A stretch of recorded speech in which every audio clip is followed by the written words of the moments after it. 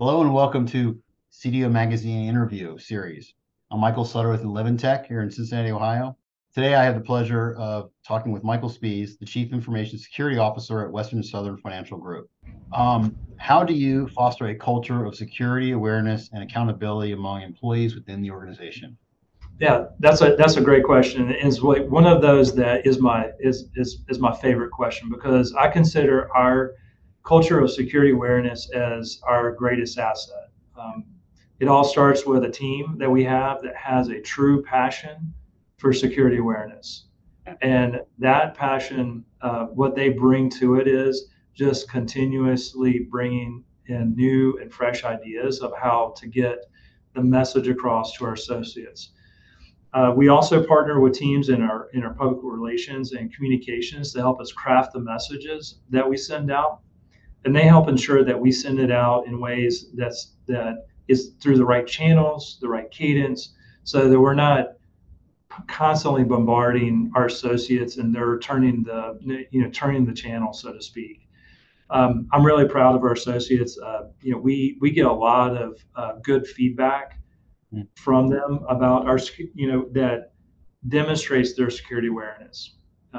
There's oftentimes where I'll get someone who sends me an email that they think this is a suspicious email, as an example, and those are all indicators to me that they really are operating with a high level of awareness and a slight level of paranoia, which on one hand I hate to see that we have to have that, but also on the other hand, it's the reality of the world that we live in right now, is that there are threat actors that are they're targeting our associates, and we see day after day there are threat actors who are being very successful in breaching companies. So I'm really, like I said, I'm really proud of our associates. We measure our effectiveness, and I can say that they're definitely doing really well when it comes to security awareness. Yeah, they're paying attention. That's great. Yeah, it's awesome to see. Yeah, that's cool. What security tools, technologies, or solutions have you found most effective in your current and previous roles? Now, what I see is that tools and technology, continue to evolve, and in the cybersecurity space, you know, we see tools that come and go, and then we see some tools that we've had for years, like antivirus, that's been around for a long time. And when they're initially introduced, they're extremely successful in helping us manage a lot of risks that came around with different types of virus software and malware and what have you. But over time, a lot of those platforms became ineffective.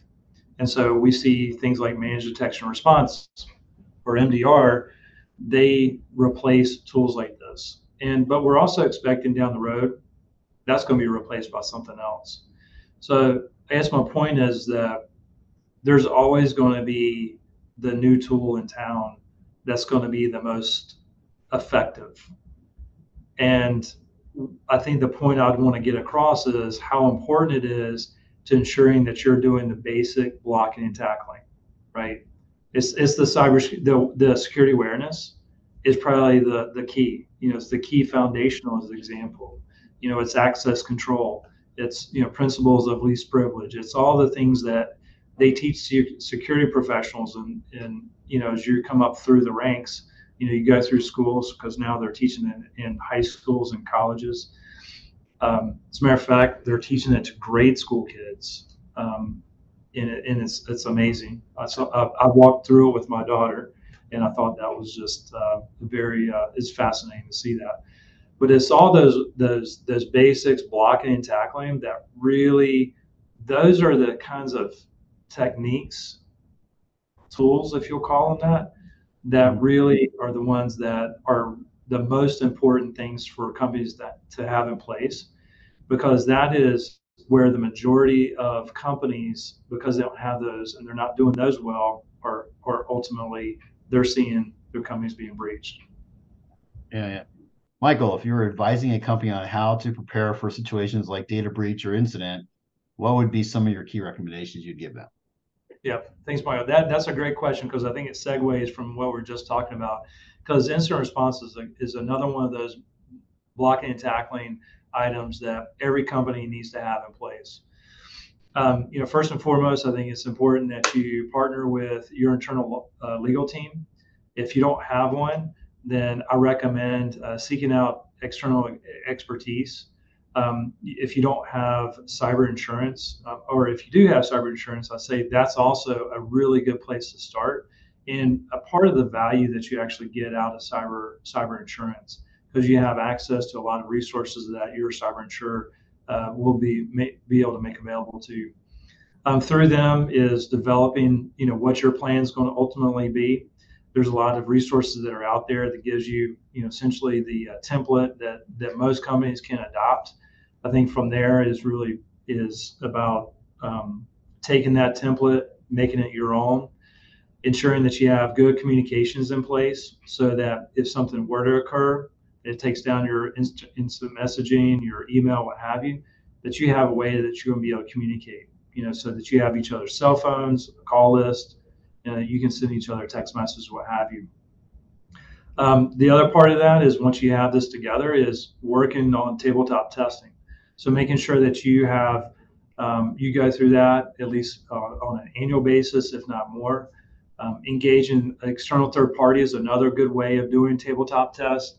They can help identify gaps that you may have because they do this on a regular basis with other companies. They also are typically involved in responding to incidents. In many cases, I've seen this myself, is that they'll come in fresh off of a case, they'll come up with a scenario that's based on a real life example. So I think that that's a really good way of continuing to mature an incident response program, once you've developed it yourself. And ultimately, I think the last thing I'll say is that, keep in mind that your incident response plan needs to, have be focused on how you would respond to an incident that happened to you as a company, but you also need to make sure that you have plans in place of how you would respond if a third party that you do business with is compromised and they have your data, because you may have, certain obligations as a part of doing business with them to your customers, which you're entrusting them with your data with. So it's important to have that as a part of your plan. Again, internal legal team, external law firm, having them engaged, I'd say, is a critical component to it as well. Yeah, no, that's great information. How do you stay informed about emerging technologies? Well, aside from the various daily newsletters I get from various sources, we also have access to a lot of threat intel. I'd say it's my fellow peers here locally within Cincinnati. We have a very strong CISO community where we get together on a periodic basis, virtually as well as in person. So I think that has been probably one of the best resources for me. Also within our industry, we have a similar peer group that we interact with and meet up on a periodic basis. Again, that has been where I get the best information, particularly like what's working for your company, what's not working for your company, and having a lot of really good conversations and a lot of good information sharing. So yeah, no, what's working, what's not working, that's important as well too. So yeah, absolutely. Yeah, most importantly, what's not working, right? In your opinion, what are the most significant cybersecurity threats and challenges facing organizations today, and how do you propose to address them? Yeah, I think right now what's on a lot of people's mind is artificial intelligence. We look at it as how can we leverage it as we continue to evolve and grow our program, first and foremost. Because we know that our adversaries, those threat actors, are going to be using it to further their capabilities. So how are we going to start embracing it as an organization as a whole? How are we going to embrace it as a cybersecurity team so that we can also increase our capabilities within our tooling, within ourselves, what have you? We have a lot to stay on top of. We have a lot of things that we got to pay attention to. And, there's an aspect that there's a lot of promise that's being, there's a lot of that's out there, with artificial intelligence, and I think there's a lot of opportunity. And I say that this is the area where I'm personally putting a lot of my attention in making sure that we're staying on top of. Taking a lot of your time to handle the AI stuff, right? Yeah, yeah, yeah. It's exciting because there's a lot of opportunity there. You can see very quickly that it's going to turn itself into its own industry. It's going to definitely have a lot of neat opportunities for the various areas. And again, I think cyber is no different than all the others. Yeah, yeah. Is there anything you want to add to any of this, or? No, I just want to say that I really appreciate your time and appreciate CDO Magazine having us, do the interview, and it's been really great time. Thank you. Appreciate it. All right, thanks, Michael.